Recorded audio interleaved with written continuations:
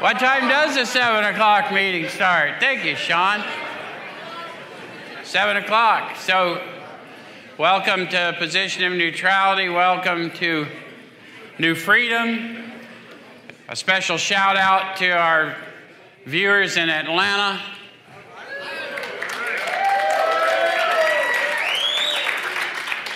I'd name drop, but the anonymous nature of our fellowship precludes that. All of 2023, because of what happened in late 2022, we opened this session with a prayer, and we got a chaplain in the house. He's going to help us out.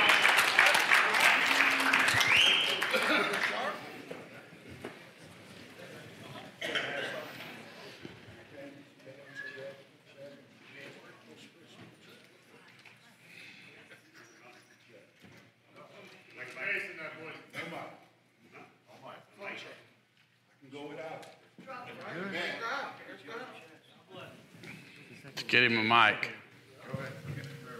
Check. Okay.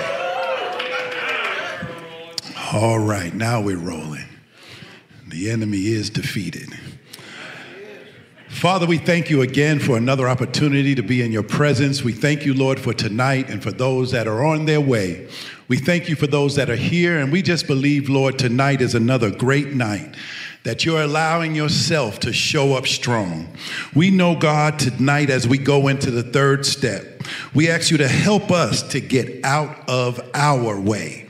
We ask you, Lord, that you will help us to turn over our will to you, because you are the greatest power ever.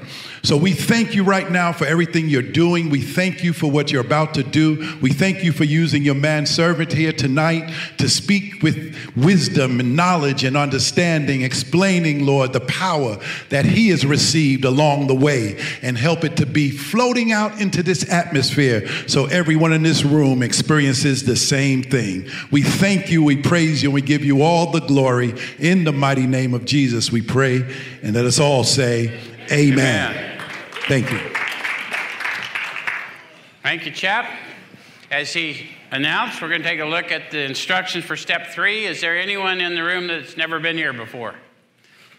We got a few of you. All right. All right.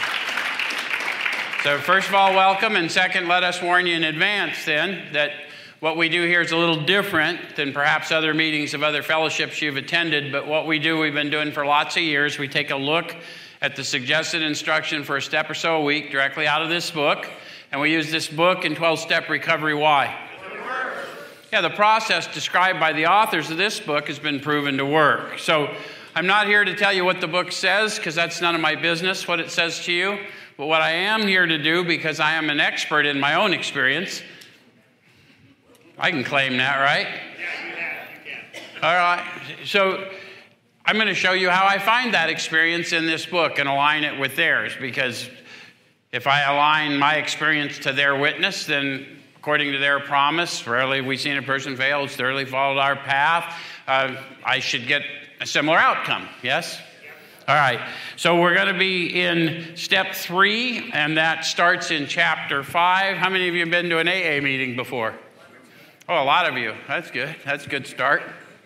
So in most AA meetings I've ever been to, they read this little portion of chapter 5, but I think a lot of people, if they haven't been through the step experience, don't internalize that they're really walking us through the first step experience, the second step experience, leading us to a third step decision. And there's a lot of information contained in that which we read that a lot of people haven't considered. So we're going to unpack that as we roll through, if that's all right. So they start out with a promise and a condition. It says, rarely have we seen a person fail who's thoroughly followed our path. Do you see a promise? Yeah. What is it? Rarely have we seen a person fail. Well, they didn't say that. What they said is, rarely have we seen a person fail. Who's we?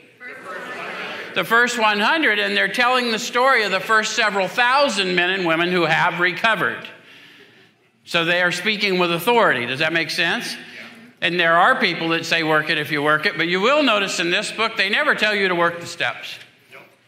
They don't even use the word work until they tell you to work with others. Here are the steps we took. Okay. Faith without works is dead. Okay. So it says, rarely we seen a person fail who has thoroughly followed our path. You notice how this is the story of the first 100 and their story of the first several thousand, but they had one path? Think that's an accident? Interesting that they didn't say paths, isn't it? Might want to take that into meditation. All right, so it says, those who do not recover are people who cannot or will not completely give themselves to this simple program. Usually men and women who are constitutionally incapable of being honest with themselves. Honest with themselves about what? That I'm an alcoholic and I'm powered sober alcohol. They've been fairly specific, right? That's contained in there, right? Let's review, just in case people have missed it. Not everyone is well versed in it as you, Sean. So let's start on page XXVIII, Roman numeral 28, bottom of the page.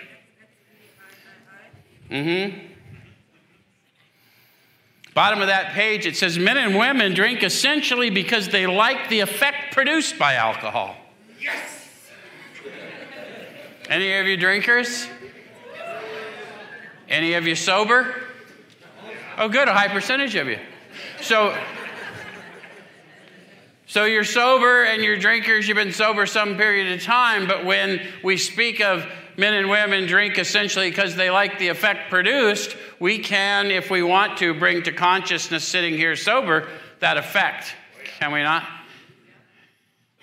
Got to be honest with ourselves about that. They're going to tell us a little more. If we're sitting here many years sober, or many months sober, or many days sober, or whatever it is, and I can still bring to consciousness the ease and comfort, that sense that all of us drink essentially because that's what we like,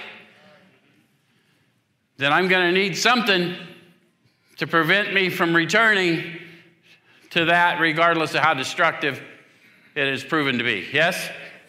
It says, the sensation is so elusive that while they admit it injurious, they cannot, after a time, differentiate the true from the false.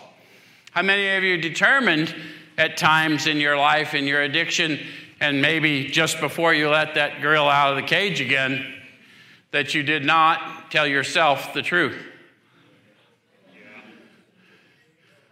Did you believe yourself when you lied to you?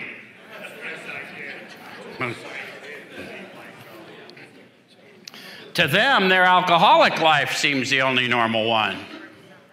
They are restless, irritable, and discontented unless they can again experience the sense of ease and comfort which comes at once by taking a few drinks which they see others taking with impunity.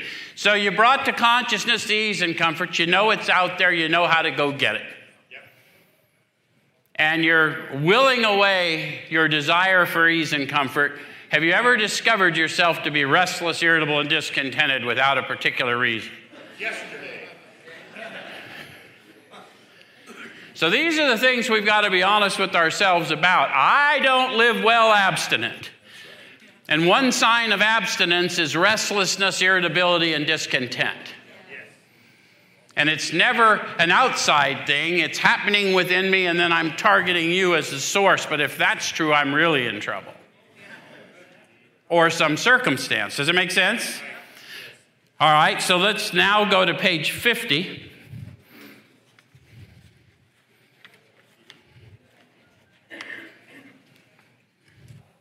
So we've determined that we may be this person for whom the drinking or the drug is not safe, but I know I'm also an ease and comfort seeker. Yes? Yes. All right, so that's what they were too. And here's what they discovered on the bottom of page 50. Here are thousands of men and women worldly indeed. They're talking about the first several thousand witnessed by the first 100, and they're saying these people were worldly, doctors, lawyers, business leaders. These were not ignorant people. They were people much like us. They'd done a little living, and they knew the difference between whatever they liked and whatever they didn't like, and what they could do and what they couldn't do, those types of things, yes? Okay? It says, they flatly declare that since they've come to believe in a power greater than themselves, to take a certain attitude toward that power and to do certain simple things, there's been a revolutionary change in their way of living and thinking. So how many of you have found that you needed a revolutionary change in your way of living and thinking? That's what we're about, right? Okay? It says, in the face of collapse and despair, in the face of the total failure of their human resources, they found that a new power, peace, happiness, and sense of direction flowed into them. Power, peace, happiness, sense of direction flowed in. They did not say dripped or trickled. This happened soon after they wholeheartedly met a few simple requirements. What do you imagine those are? Yeah, we're looking at the third step. That's actually a condition they spoke about in 2. So we're about ready to make a decision to do the 12 steps, enter into this manner of living in its entirety. Does it make sense? So I don't know when your completion will come, but at some time tonight, you'll feel a flow of the Spirit because we're going to encounter this power they're talking about. And when you do, I'll call it to your attention because we would cheat you to talk to you about the power we call God without giving you a demonstration. Right? So this power is going to be found where? We learned this last week. Where do we find this power? Deep down inside. And how do we find it? Sometimes we have to search fearlessly. So it may not be as profound an experience tonight, but it'll be profound enough that you'll feel the tangible flow. And when you do, that will be the power you ask to help you go inward to find out what's blocking your consciousness of His presence on your life. Does it make sense? All right, so those are the 2 things we got to be honest about. I'm restless, irritable, and discontented unless I can find ease and comfort, and I've been looking in all the wrong places. Pretty much fit the rest of us? Or am I the only guy here? Okay. All right. So this simple program requires this rigorous honesty about what's going on within me and a recognition that the main problem centers in the mind, the solution's found deep down within. So it's whatever's going on, it's never out there. Does it make sense? That's going to require discipline in the mind. Okay. All right, so it says there are such unfortunates. How many of you have met those unfortunates, incapable of being honest with themselves? How many of you at times have been those unfortunates? So we know there are. Okay. They're not at fault. They seem to have been born that way. They're naturally incapable of grasping and developing a manner of living which demands rigorous honesty. So there's your hopeful statement. If you've tried in the past and it hasn't worked, that doesn't matter. This is a new deal. You'll be a new creation. You have to follow through with the manner of living. Right? Grasping and developing. If we believe we have a progressive illness and we believe that they have found a progressive recovery, then it would seem that we're going to grasp and develop. We're going to climb this mountain. The old timers told me, Joe, have you not learned that you cannot coast uphill? You got to grasp and develop. That's why we talk about spiritual fitness later. Okay? All right. So their chances are less than average. There are those too who suffer from grave emotional and mental disorders, but many of them do recover if they have the capacity to be honest. So how many of you have been in our fellowship halls and have met those people with grave emotional and mental disorders? Yeah, to your point, how many of you discovered it's you?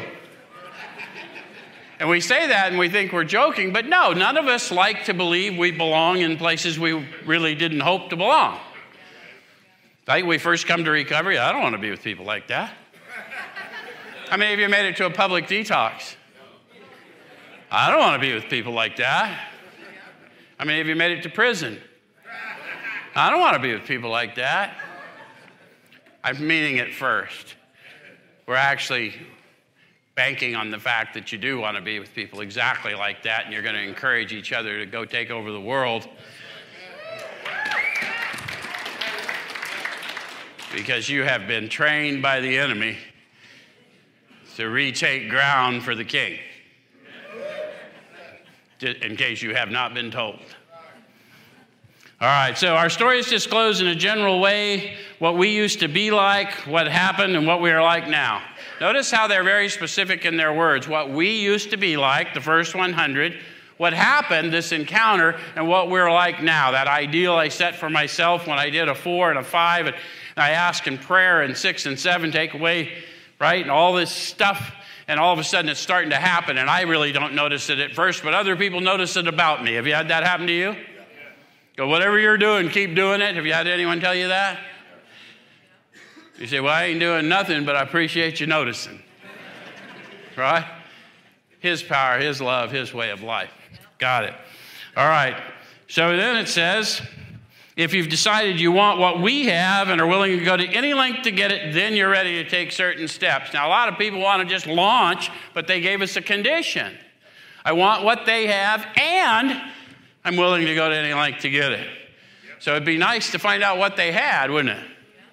Let's try 25. Is that right, Sean? Okay, let's go to the middle of page 25. The great fact is just this and nothing less, that we've had deep and effective spiritual experiences. When they talk about a deep and effective spiritual experience, they're talking about power, peace, happiness, sense of direction flowing in. Tangible power. How many of you are feeling that? Some of you are feeling it now. So that's happening in you. That's what we want to call to your attention. We're trying to wake that spirit up in you. All right? Which have revolutionized our whole attitude toward life, toward our fellows, and toward God's universe. That's good. Who did that?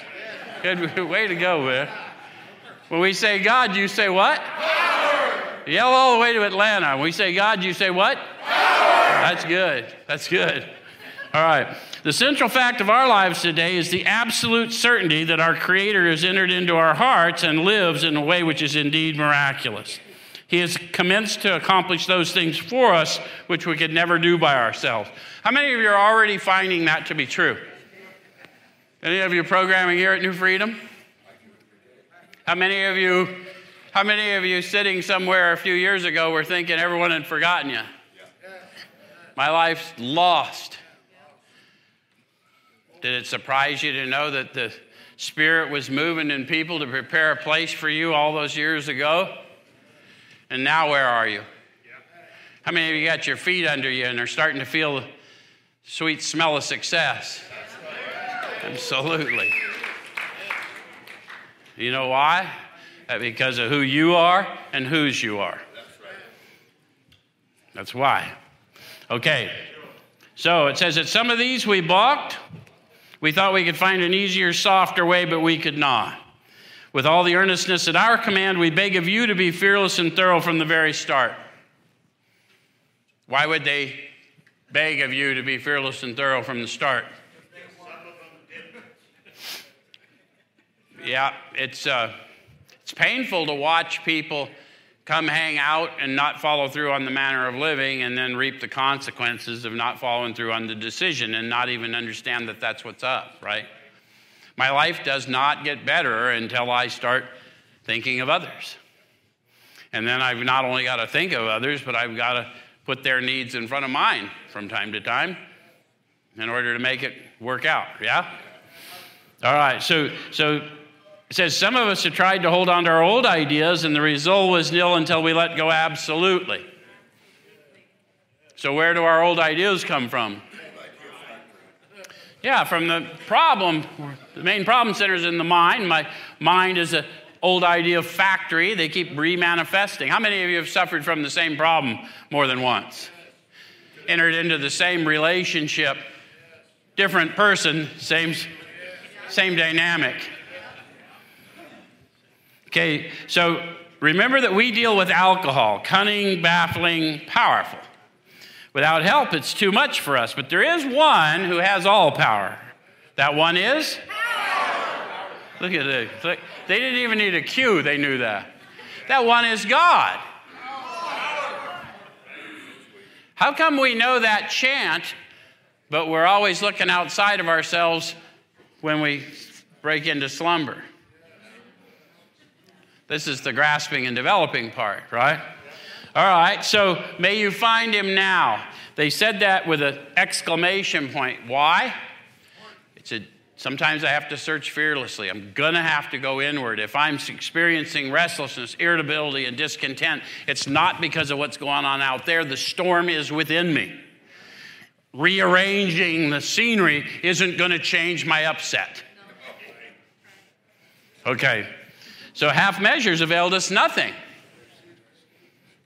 We stood at the turning point. We asked his protection and care with complete abandon. They're talking about the second step experience, right? I can't, he can. Someone just pointed out to me, I know the tangible effects. Go ahead. I'm ready. Yes? Okay.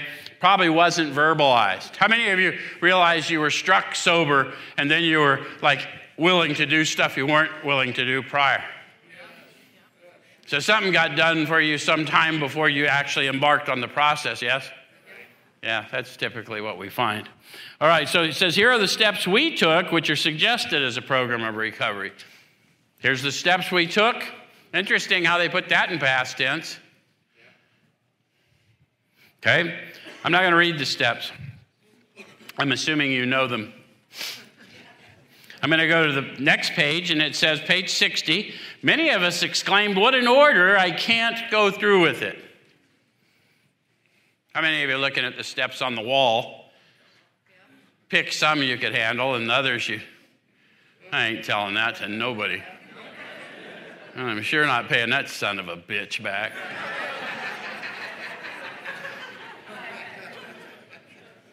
Okay, that's why we want to get the instructions and the experience, because the steps are really not mutually exclusive.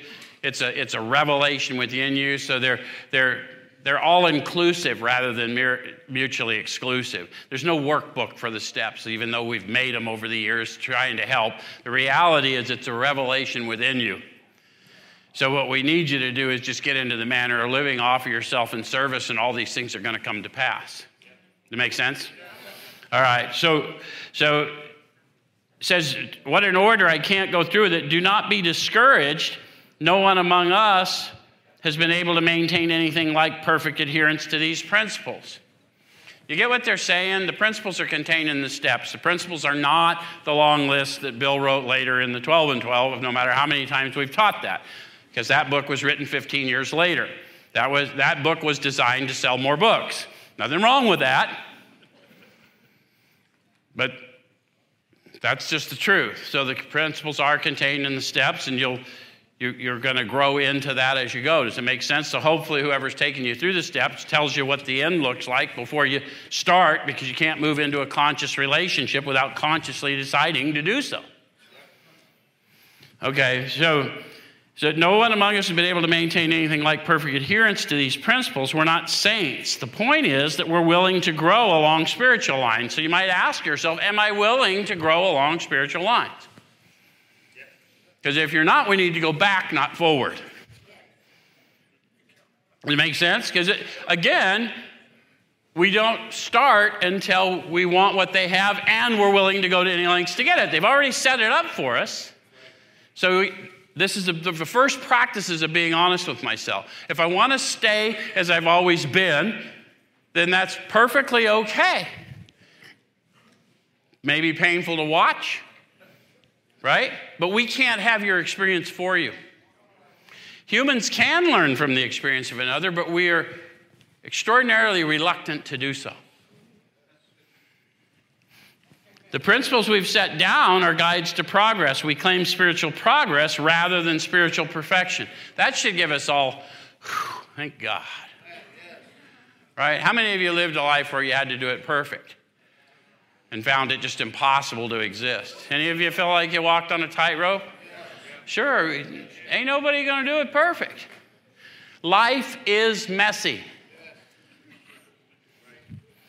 Our description of the alcoholic, the chapter to the agnostic, and our personal adventures before and after make clear three pertinent ideas. Remember, this is them talking about it.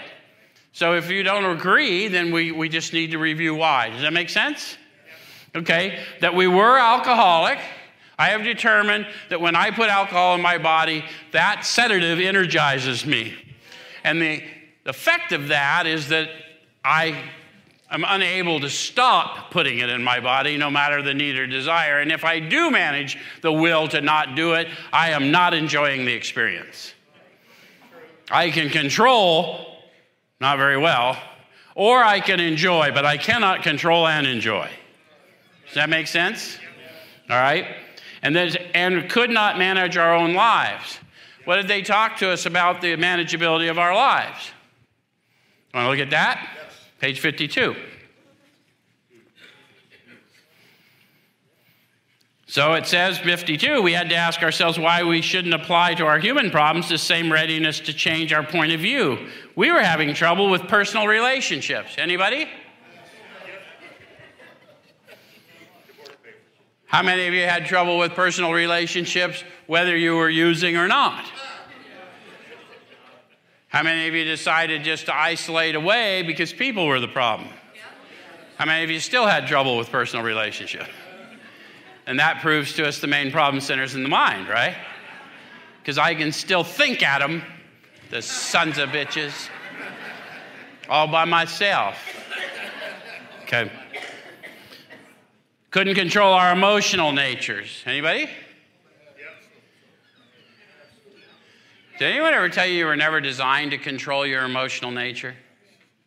Sometimes we don't, especially men, we're told that it's just not appropriate to be emotional, and the only one that may be appropriate is rage and anger. But we were not designed as human beings to control our emotional nature. The reason I need to improve consciousness is I am not that emotion. I am the experiencer of that emotion in the spirit. And if I improve consciousness of the spirit in me, I can use that emotion as a tool to witness to you of the redemption that's been sent to you through me. Does that make sense? So it says we were prey to misery and depression. We couldn't make a living. We had a feeling of uselessness. We were full of fear. We were unhappy. Couldn't seem to be of real help to other people. All those true to some extent? Okay, that is the unmanageability I copped to in 1. They revealed to me in 2. Now we're owning it in preparation of our third step decision. Does that make sense? All right? That probably no human power could have relieved our alcoholism. We're on B. How many of you have concluded that probably no human power can do it? And some of you aren't there, or you're just not participating. And I just want to make sure I understand what's happening here. There's no right or wrong answer. There's no penalty. Okay, and see that God could and would if he were sought. I like that you said that God could, that power could and would if he were sought. And they've told us where and how we're going to find the power, and what they tell us. Deep down inside, sometimes we have to search fearlessly. So it would make perfect sense that the thing I'm going to do immediately before I start on a searching and fearless moral inventory of me, because I need to find the calamities, pomps, and worships that have obscured my consciousness of the power and purpose within me, is I need to get some power to outgrow my fear, to go in and find out the facts about me. That make sense? Okay.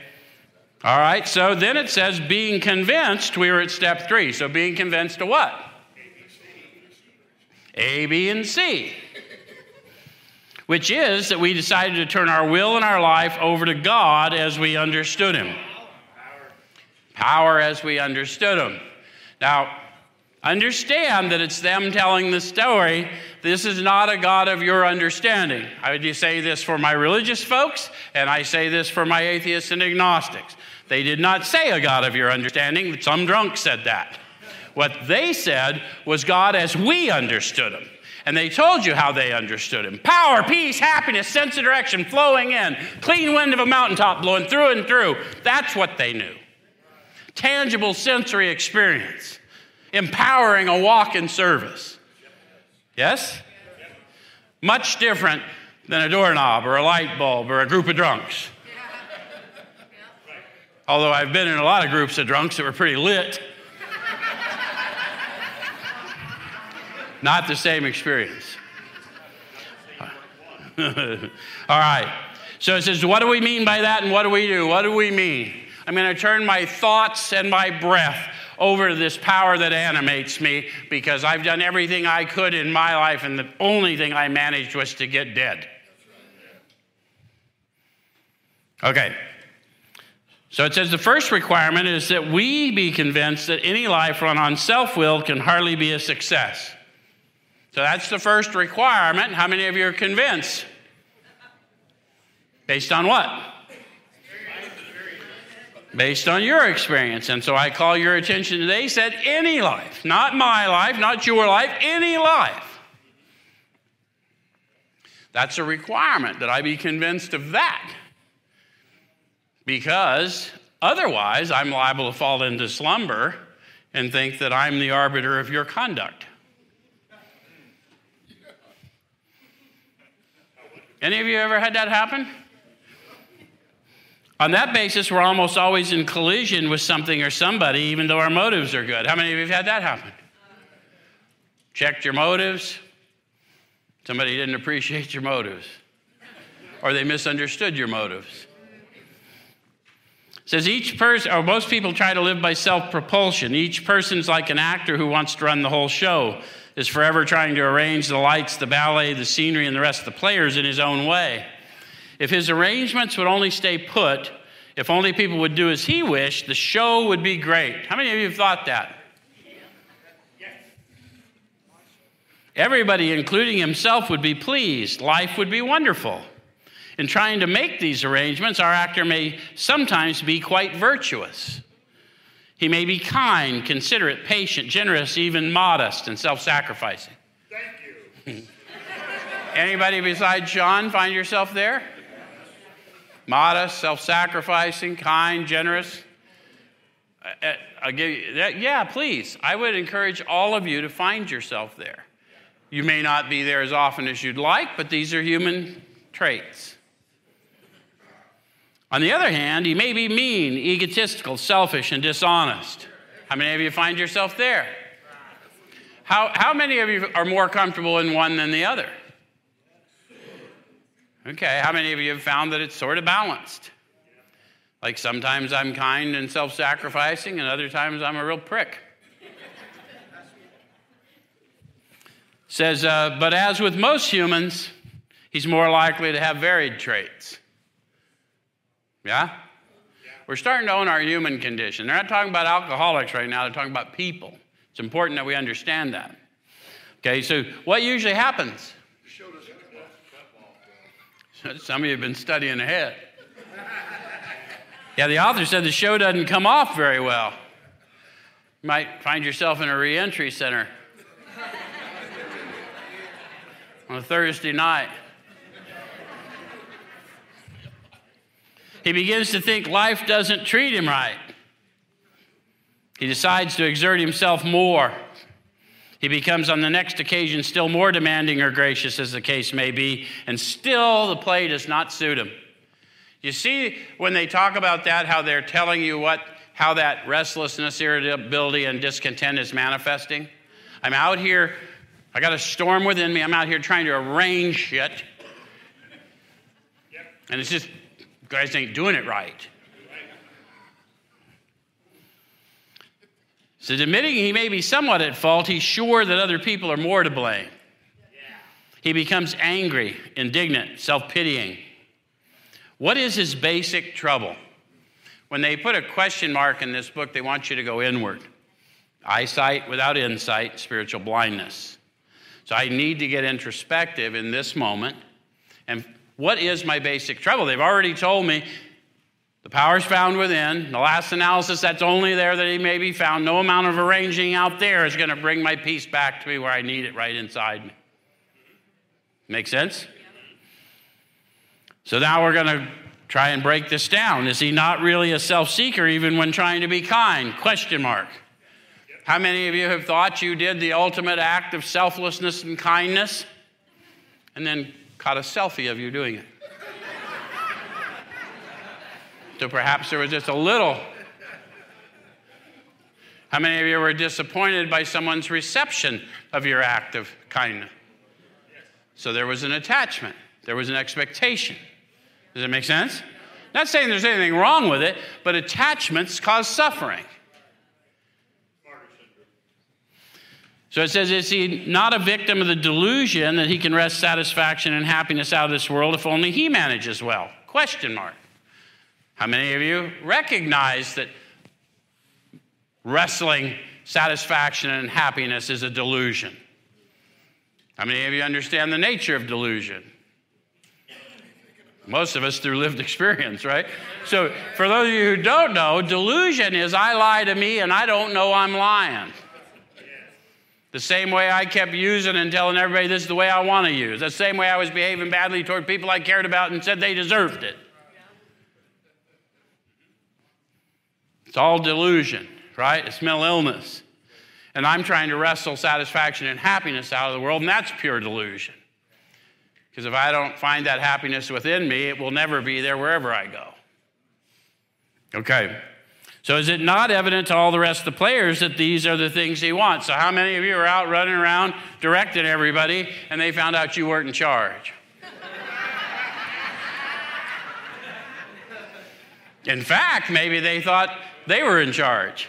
You ever had that happen? And do not his actions make each of them wish to retaliate? So now that's what's going on, because remember, we're talking about people now. So we got a whole bunch of us in delusion we don't know.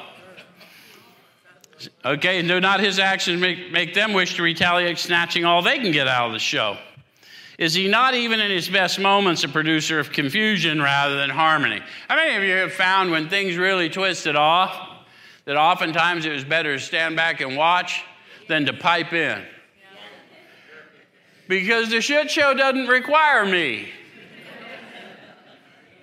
Because the world we live in is populated with people and we are producers of confusion rather than harmony. And it's because we're all trying to arrange life to suit ourselves.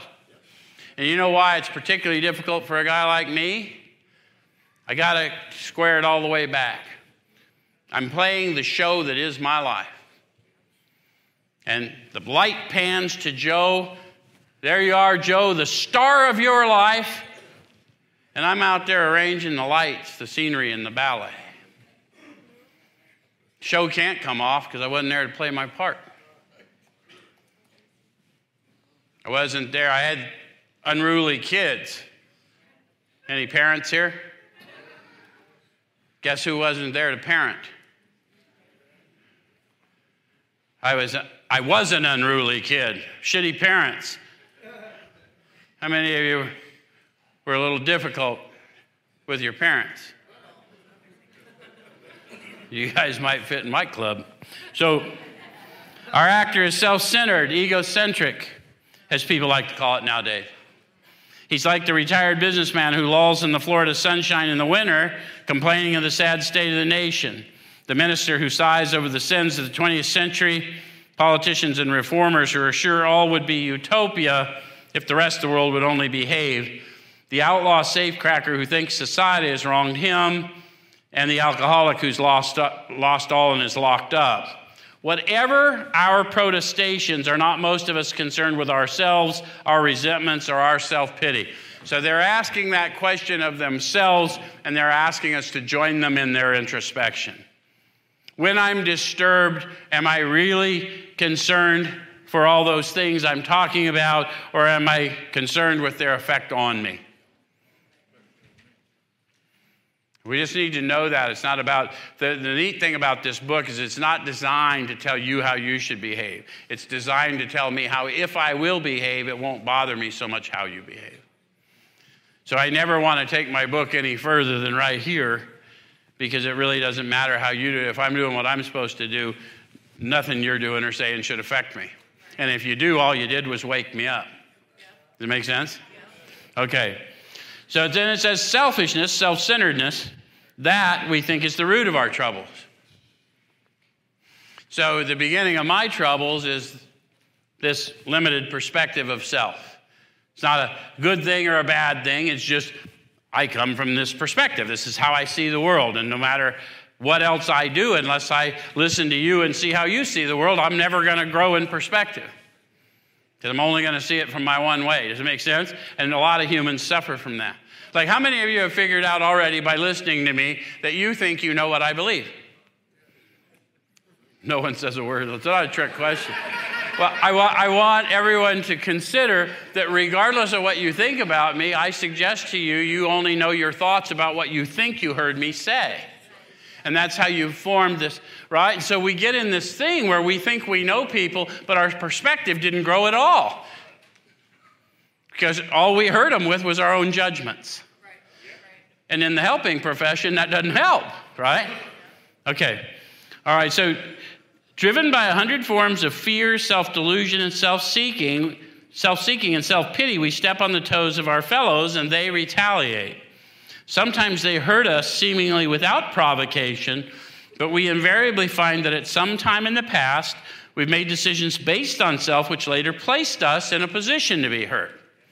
So what I need to say in a room like this or any recovery room is what they're saying is their experience, and they're not telling you that you weren't harmed by circumstances or people in your life. And they're not saying you have a part if you were abused as a child or as an adult even. They're not saying you have a part in the abuse. They are saying that what they found when they chased down the fear that drove it, like sometimes when I was abused, I did feel like I deserved it. I felt like I had to carry it for some higher purpose. And so I was afraid of whatever that might reveal to me. So then, driven by this self-delusion, self-seeking, and self-pity, I stayed there in that unforgiveness instead of realizing that I live in a world of a lot of people who are asleep. And most of what they do when they step on me was a result of something that had happened to them before or just unconscious action. It had nothing to do with me personally at all. It damn sure didn't take my identity. See, the thing you got to get before we're done tonight is you got to get to the point that you know who you are and whose you are. Because that's what's going to allow you to take those facts about yourself to the truth found within you and then walk out free, a new creation. Right? Okay. All right, so our troubles, we think, are basically of our own making. They arise out of ourselves, and the alcoholic is an extreme example of self-will run riot, though he usually doesn't think so. So what they have just disclosed to us, if we are alcoholic, if we are an addict of the hopeless variety, is the world, people, are examples of self-will run riot. They're just regular examples of self-will run riot. Me, I have determined I am an alcoholic. I am an addict of the hopeless variety. Not only am I an extreme example of self-will run riot, but I don't think so.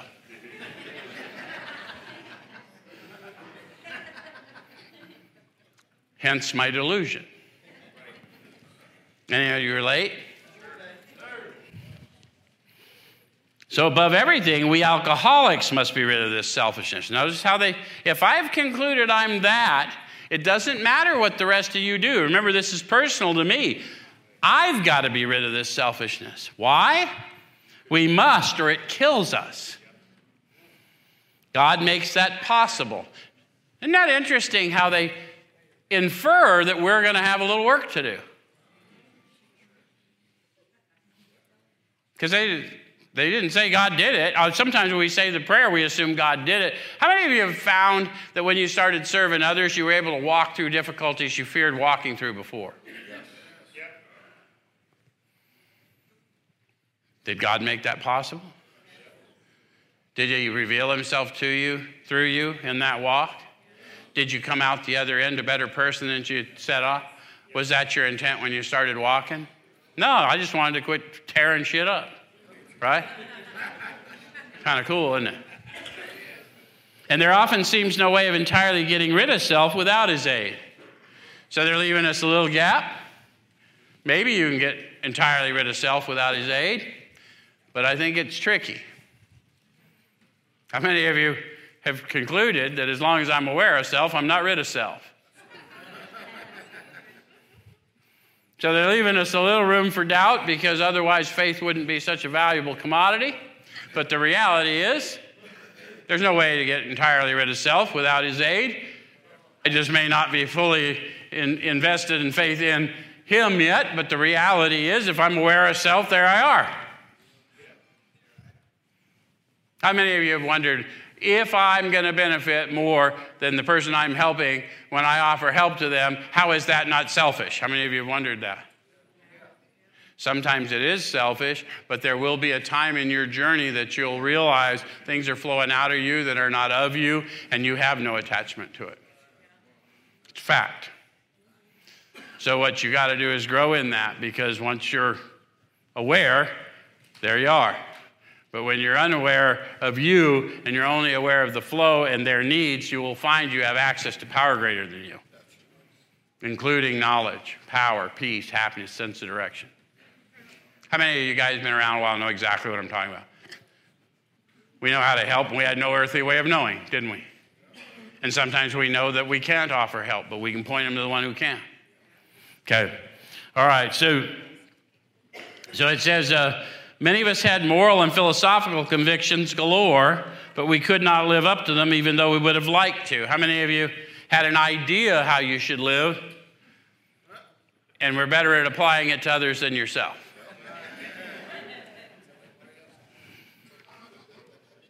Biblically, Paul said, oh, what a wretch am I. I do the things I hate, and I don't do the things I want. Any of you relate to that in addiction? You don't have to relate to Paul, but relate to that sentiment. Why did I do that again? Damn it. That's a painful cry from the Spirit, isn't it? Neither could we reduce our self-centeredness much by wishing or trying on our own power. We had to have God's help. Now we're getting into I've got to access this power. I've got to access this power, yeah? You feel their desperation? How many of you are feeling their desperation? How many of you went there? There you go. That revelatory experience isn't always, yee, whoopee. Sometimes it's, right? Okay, this is the how and the why of it. You want to know the how and the why of it? First of all, we had to quit playing God. That's the how. What's the why? It didn't work. Me trying to arrange the lights, the scenery, and the ballet. Me thinking I'm the Alpha and the Omega. Didn't work. It didn't matter how much I tried. Anyone there with them? Okay. Next, we decided that hereinafter in this drama of life, God was going to be our director. So the decision is, let the director direct. Stand firm and wait for my call. Don't go out arranging nothing. Okay? He's the principal, we're his agents. He's the father, and we're his children. Most good ideas are simple, and this concept was the keystone of the new and triumphant arch through which we pass to freedom. What concept? God's in charge. He's the director. I don't need to go arrange nothing. I need to just stand and wait for my cue. Where's my cue going to come from? Within, right? Okay. That's why we're going to improve consciousness. Because if I'm not walking consciously in the world, then I'm going to fall into slumber and I'm going to start thinking the things you say and do are causing my suffering. Make sense? Okay.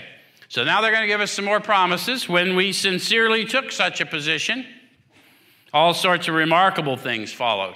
For those of you more biblically inclined, signs and wonders follow us. If you don't believe me, walk around here. This is a miracle factory.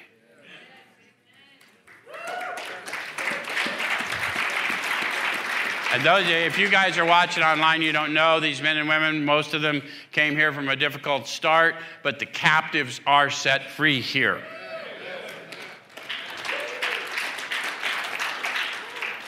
The new man and woman walks out of here empowered. They know who they are. They have an identity. They were a number, and now they got a name. And they walk out of here in it proudly. Yes?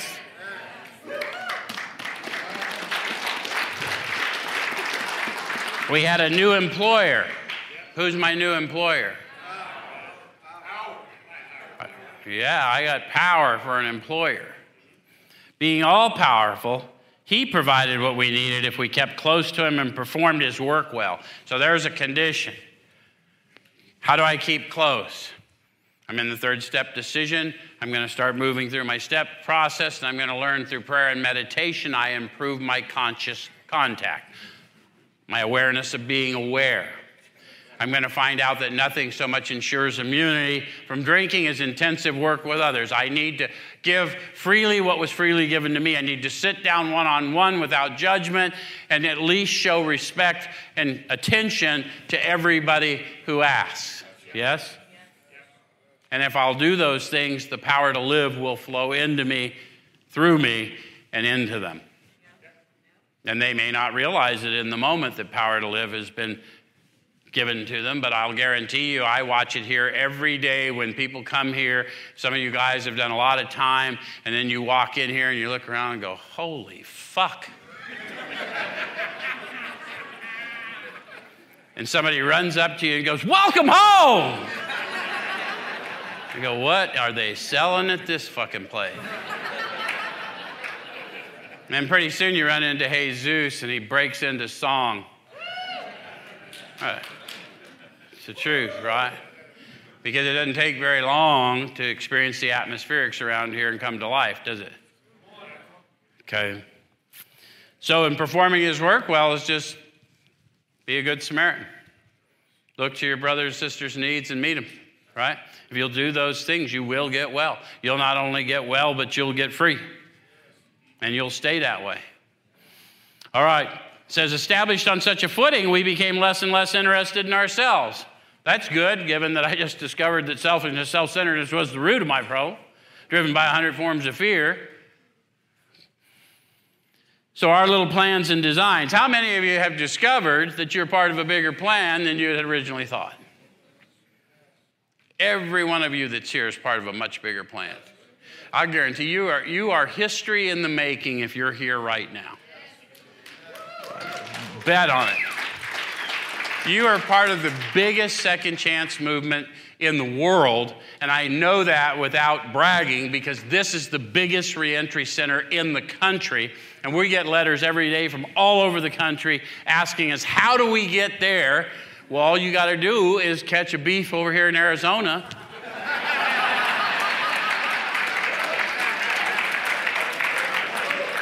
Then come on.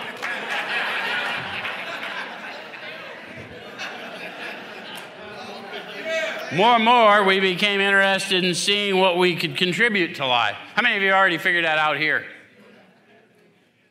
If you just start helping. You see the red lanyards, you see the blue lanyards that are in helping with the red lanyards because they want the red lanyard, because it's not because it's a status symbol, but because it's a sign that you know that you're a servant in the order of the Son of Man.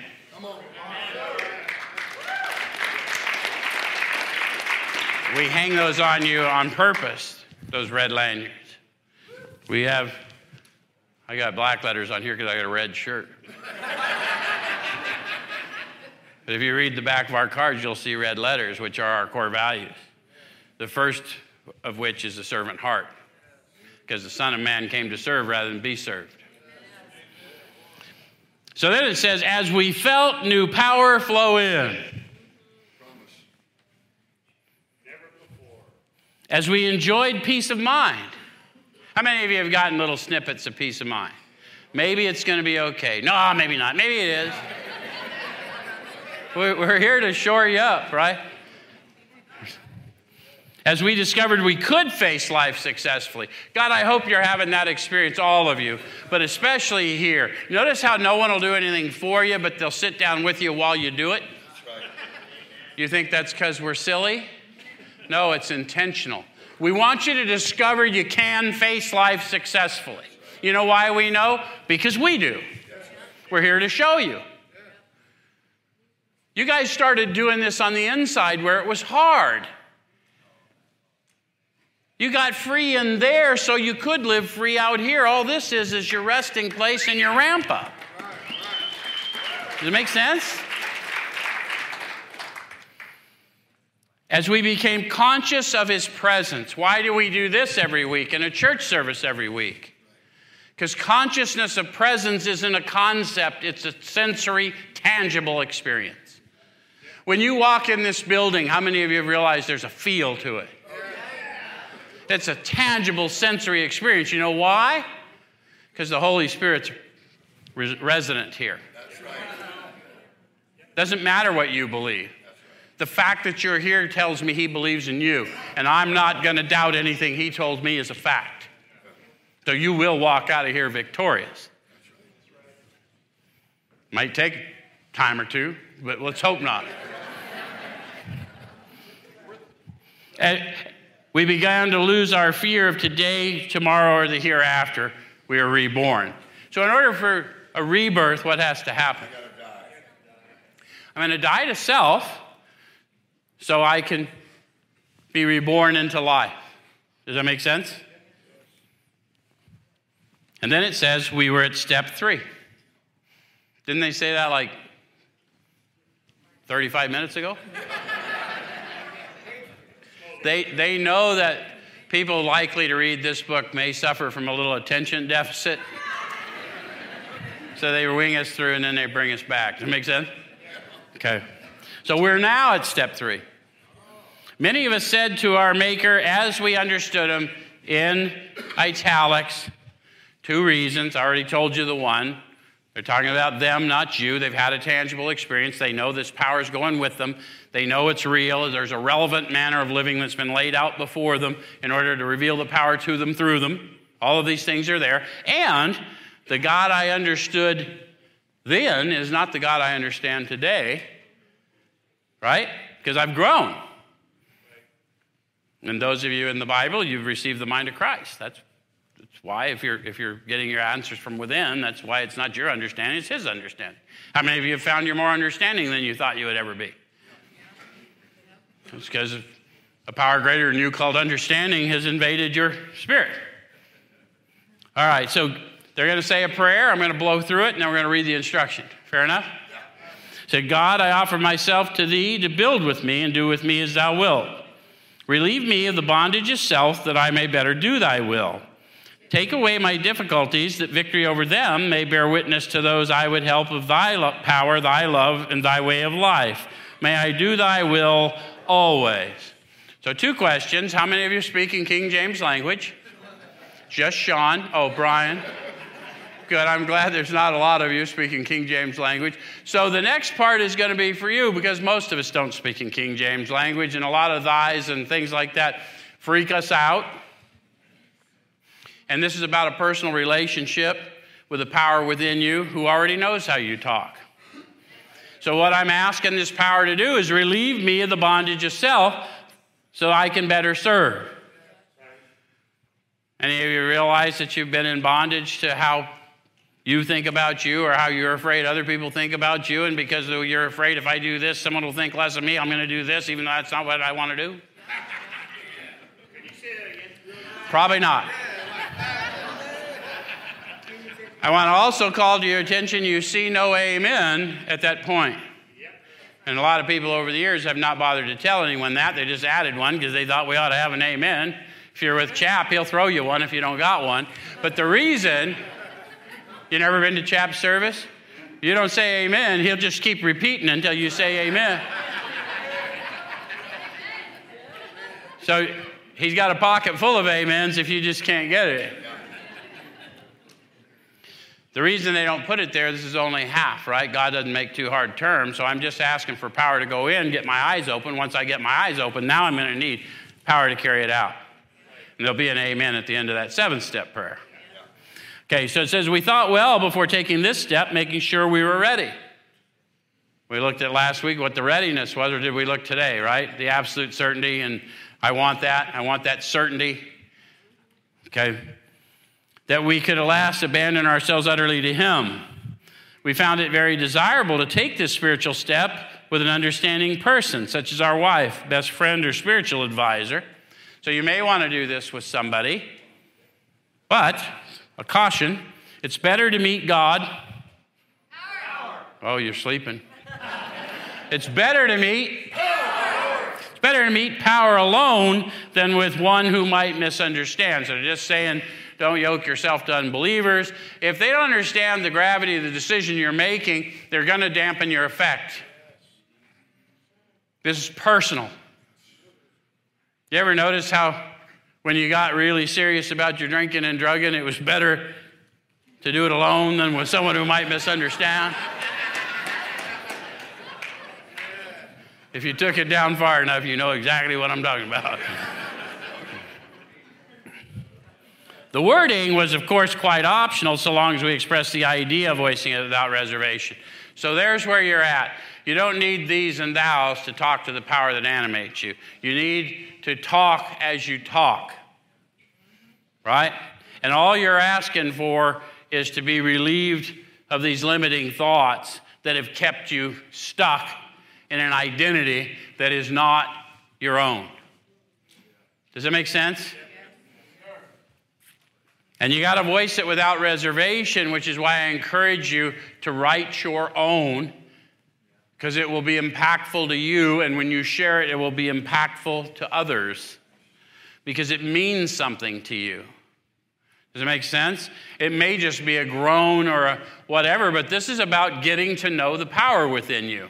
This is about starting the basis of a personal relationship. You know you're asking for power to carry out this manner of living, to get armed with the facts, to take the facts to the truth, to admit them to somebody else, to go out and admit all the harms I've done to all the others I've done harm to.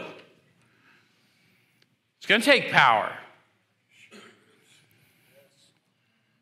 Then it says this was only a beginning, though if honestly and humbly made, an effect, sometimes a very great one, was felt at once. They're promising you an effect if you will take the time to speak honestly to the power within you. Bill Wilson said that it felt like a clean wind of a mountaintop blew through and through. Others talked about the one guy last week we talked about it. He fell out of his bed to his knees, right? So what we're trying to get you to understand is there will be an effect that will be life-altering, and you will be empowered to do things that you have not been empowered to do prior in your life. And it's promised here, and next week we're going to launch. Thank you very much.